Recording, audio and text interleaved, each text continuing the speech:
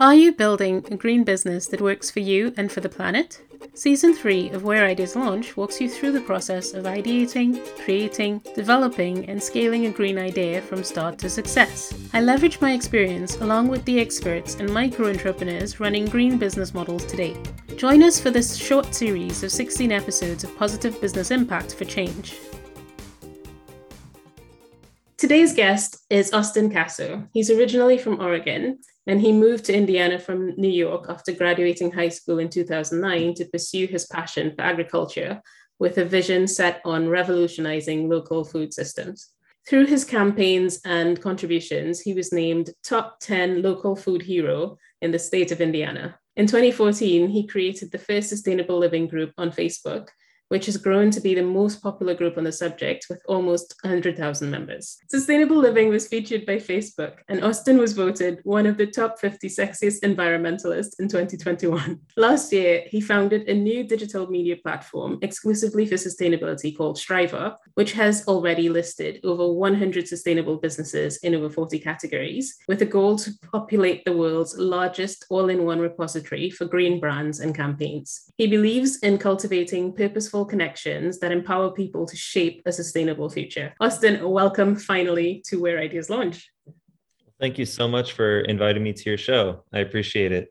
Yeah, it's been almost a year now that I've been in your community, and I first joined because I wanted to get the word out about what I was doing. But the community was so active, it was so passionate, so convicted in what they were doing, and it was really impressive. It was already over 50,000 people at that time, and it's just been growing astronomically ever since. I guess my first question is, what really sparked your passion for sustainability? What got you into this? I remember back in high school in around 9th or 10th grade, is when I started to really develop an understanding for what I wanted to pursue after high school. I was already thinking about my future and, well, really what I wanted to contribute to society. And it was based on just all what I was observing. And, I wanted to help alleviate poverty. I wanted to really support the pursuit for social and civil and environmental justice, to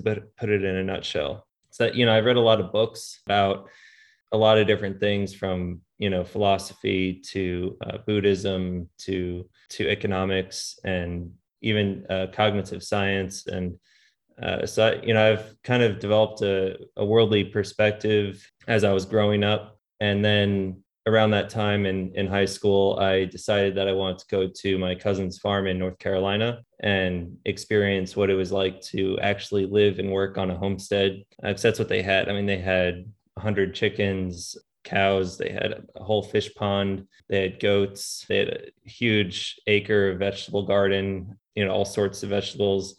Very biodiverse. I mean, they would unload a whole pickup truck first of manure, and we would shovel it. We'd stand knee deep in the manure and shovel it into the garden and spread it around. And I mean, it was a workout from morning to night. And I grew up on Long Island, where I spent most of my time playing video games on the computer after school. And then, but it just wasn't, it was something that made me happy, but it just wasn't totally fulfilling. And what I discovered from working on the farm was that it was fulfilling in such a way that it changed my life in such a way that it actually, when I came back, my grades improved radically. I went from being a C and D student to a straight A student. So, and then it just continued on into college. And that's when I had decided I was going to move to Indiana to study agriculture and be more involved with urban farming. And I had such an energy and passion that ignited from that time in North Carolina that making headlines in Indiana right away. Just my second year of college, I already had made the college magazine. Well, it's an incredible story. I think I share a little bit the snippet of that. I used to be in the farm with my grandfather, and it's something that I took for granted because I was very young at the time. He had what I considered to be a huge forest. When I think about it now, and I go back and visit home now, it doesn't look as big as I remember. But he would spend his entire day there. So he was already retired. He'd wake up in the morning very early at 6 a.m. He'd do his prayers. then he'd go straight to the garden, he'd come up for lunch, then he'd finish off, and then he'd rest. And that was the cycle every day. This was part of the thing. And what was nice about it is that the neighbors would bring food as well.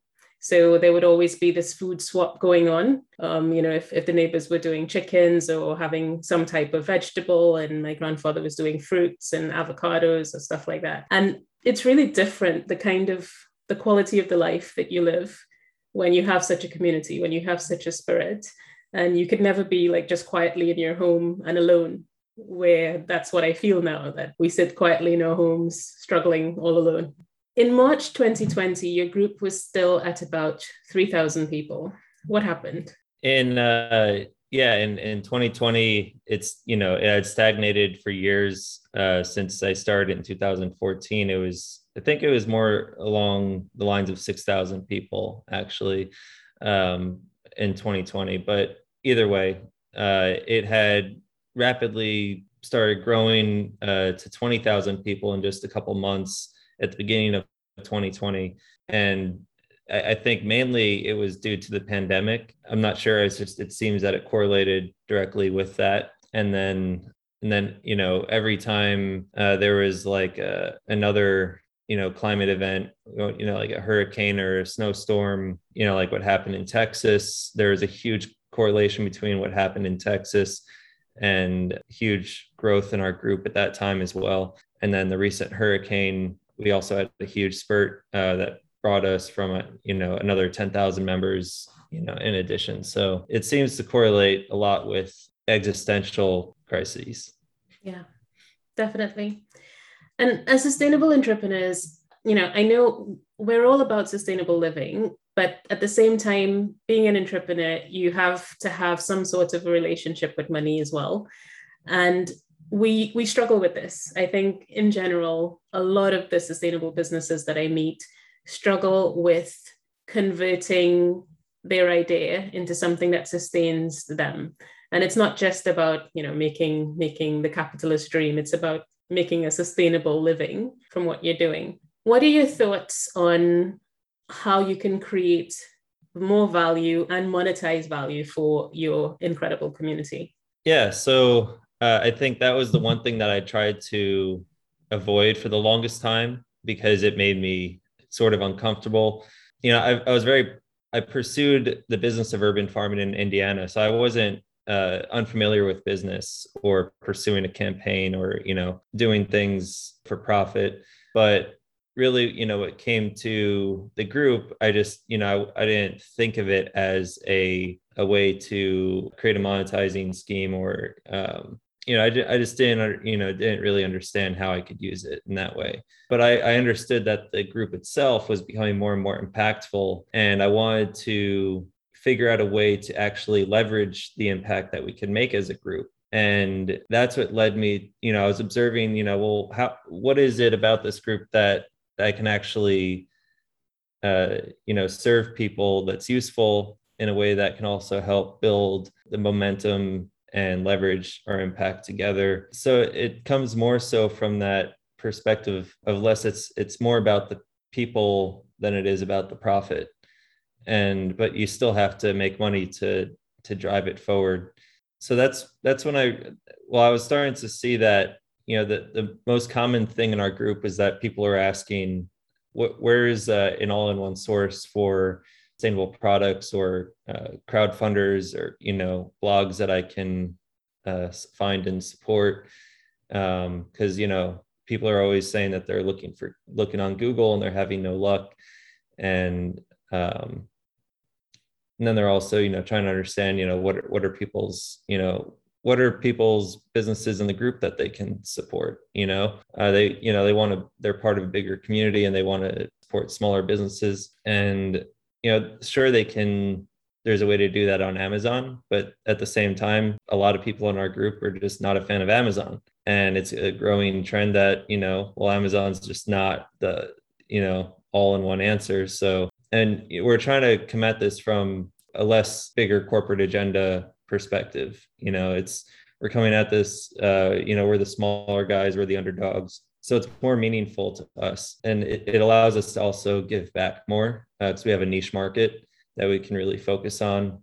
And so that's where I got the idea to create Striver, is to collect submissions for businesses, and then, also to promote them in our group, because that was also a big thing that people wanted to do, was promote their business in our group. Since it's so popular and it's such a niche market, there's a huge incentive there for sustainable brands, to post their content. What have been some of the challenges in managing such a large community? Have you had any challenges? Oh yeah, from the very beginning, it wasn't so bad, but then as it grew rapidly, we had more and more people involved, and so we had more diverse views involved, and so there's a lot of clashing between different perspectives on what is considered to be sustainable. And I can understand that. I'm sympathetic to everybody's cause, but I still want to create a space that was inclusive for everybody. And sort of that sometimes the aggression can turn a lot of people away. So we had to really focus on moderating the group, from a sense of it, enforcing our rules, which are, respect everyone's views, and be kind and civil in your comments. And I had to develop a team, and our team is actually, largely responsible for helping to maintain the positive environment that it is. And people are really appreciative of that. And, it's something that also people say that they can't find in other groups, because, they say other groups, admins don't care as much about the conflict. And, a little bit of controversy and such can drive engagement, but, it has to be respectable controversy. It's an interesting one. It's the one thing that kicks off in my group. My group is usually just really businesses trying to help each other. But there are sometimes maybe just a few people who would come in and say, well, you can't call your business sustainable if you haven't done everything. Like, don't call it sustainable. It's greenwashing. And in some way, I kind of empathize with that. Like, I can identify with what they're saying, because we do call out the big corporations for their little slip ups. So as we progress in our journey, it is a journey. It's a journey at the end of the day, and none of us will be perfect. But at the same time, it seems too black and white. So this is some of the things that spark up definitely for people. And I think the other thing I would say that I see in my community is a bit of, I would call it decision fatigue, and a bit of climate anxiety and decision fatigue, of always having to check everything, vet everything. You can't find the right suppliers. You can't find the suppliers who are ethical enough. And how do you sort of support that side of it if it comes up? Yeah, so I think giving everybody an equal say or an equal avenue, it allows for just humanity to be the final judge of what is sustainable. Because what is sustainable is just what's going to sustain, and what's going to carry forward. So, if it's, and there's a number of ways you can do that. So people are learning. And I think the biggest thing about our group is that it exposes all of those different perspectives, and exposes, the facts behind them, the experiences, and it kind of helps people understand what the reality of sustainability is, what that conversation looks like on a more worldly basis. And so, as we're, for instance, with our platform, and I have, similarly multiple businesses who, may look at each other differently, but they're all one way or the other, they're trying to pursue a positive impact, and what they're doing might not be 100% perfect compared to someone else. But, if we all help support and direct resources and channel, our support through, these avenues to, support all these businesses together, on a platform like ours, can help everyone else achieve their goals and strengthen their own sustainability goals. Absolutely. What's next for Striver, and how can others get involved with what you're doing? There's a lot next for Striver, I want to say, but right now, we have some exciting recent updates that, are soon to be published, where, members can now create single listings, and if they want to be discovered on our platform, but they're not really ready to promote, or they don't have a budget for a marketing campaign, they now have an opportunity to create a single listing. And then later on, I don't know how soon we can achieve this, but this is the next stage of things, is where we're going to create more interactive features for free members on our website to, for example, follow businesses on our platform and get notifications when they submit new content. So that's kind of another way for people to get noticed on our platform. And then we're going to continue to find more ways that we can create interactions on our website between members and businesses, and create avenues and opportunities for businesses to actually help improve their marketing campaigns, through our platform.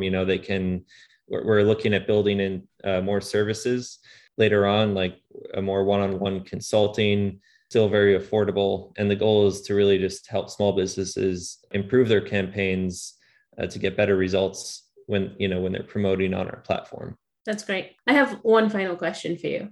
Yeah. Are you fulfilled? Absolutely. I am more than fulfilled. I gotta say, I'm so happy about this platform being successful, because a year ago when I first started it, it was like an arts and crafts project, where I was it felt like a scrapbook of things that I was trying to put together. And I was just like, is this really going to work? But no, it's like the concept of it, I just kept building at it. And it's finally shaped into something really, really fantastic. Congratulations on all your success. I'm really in awe of you and really admire what you're doing. And I wish you the best of luck as we continue on. Well, thank you so much. This episode was brought to you today by the Ecobusiness Growth Club by Catherine Ann Byam and by The Space Where Ideas Launch. The Ecobusiness Growth Club supports positive impact SMEs with coaching, know-how, and community support toward achieving the impact and reach they set out to make. You can find out more by connecting with Where Ideas Launch on Instagram or following the hashtag Where Ideas Launch across all of your social media.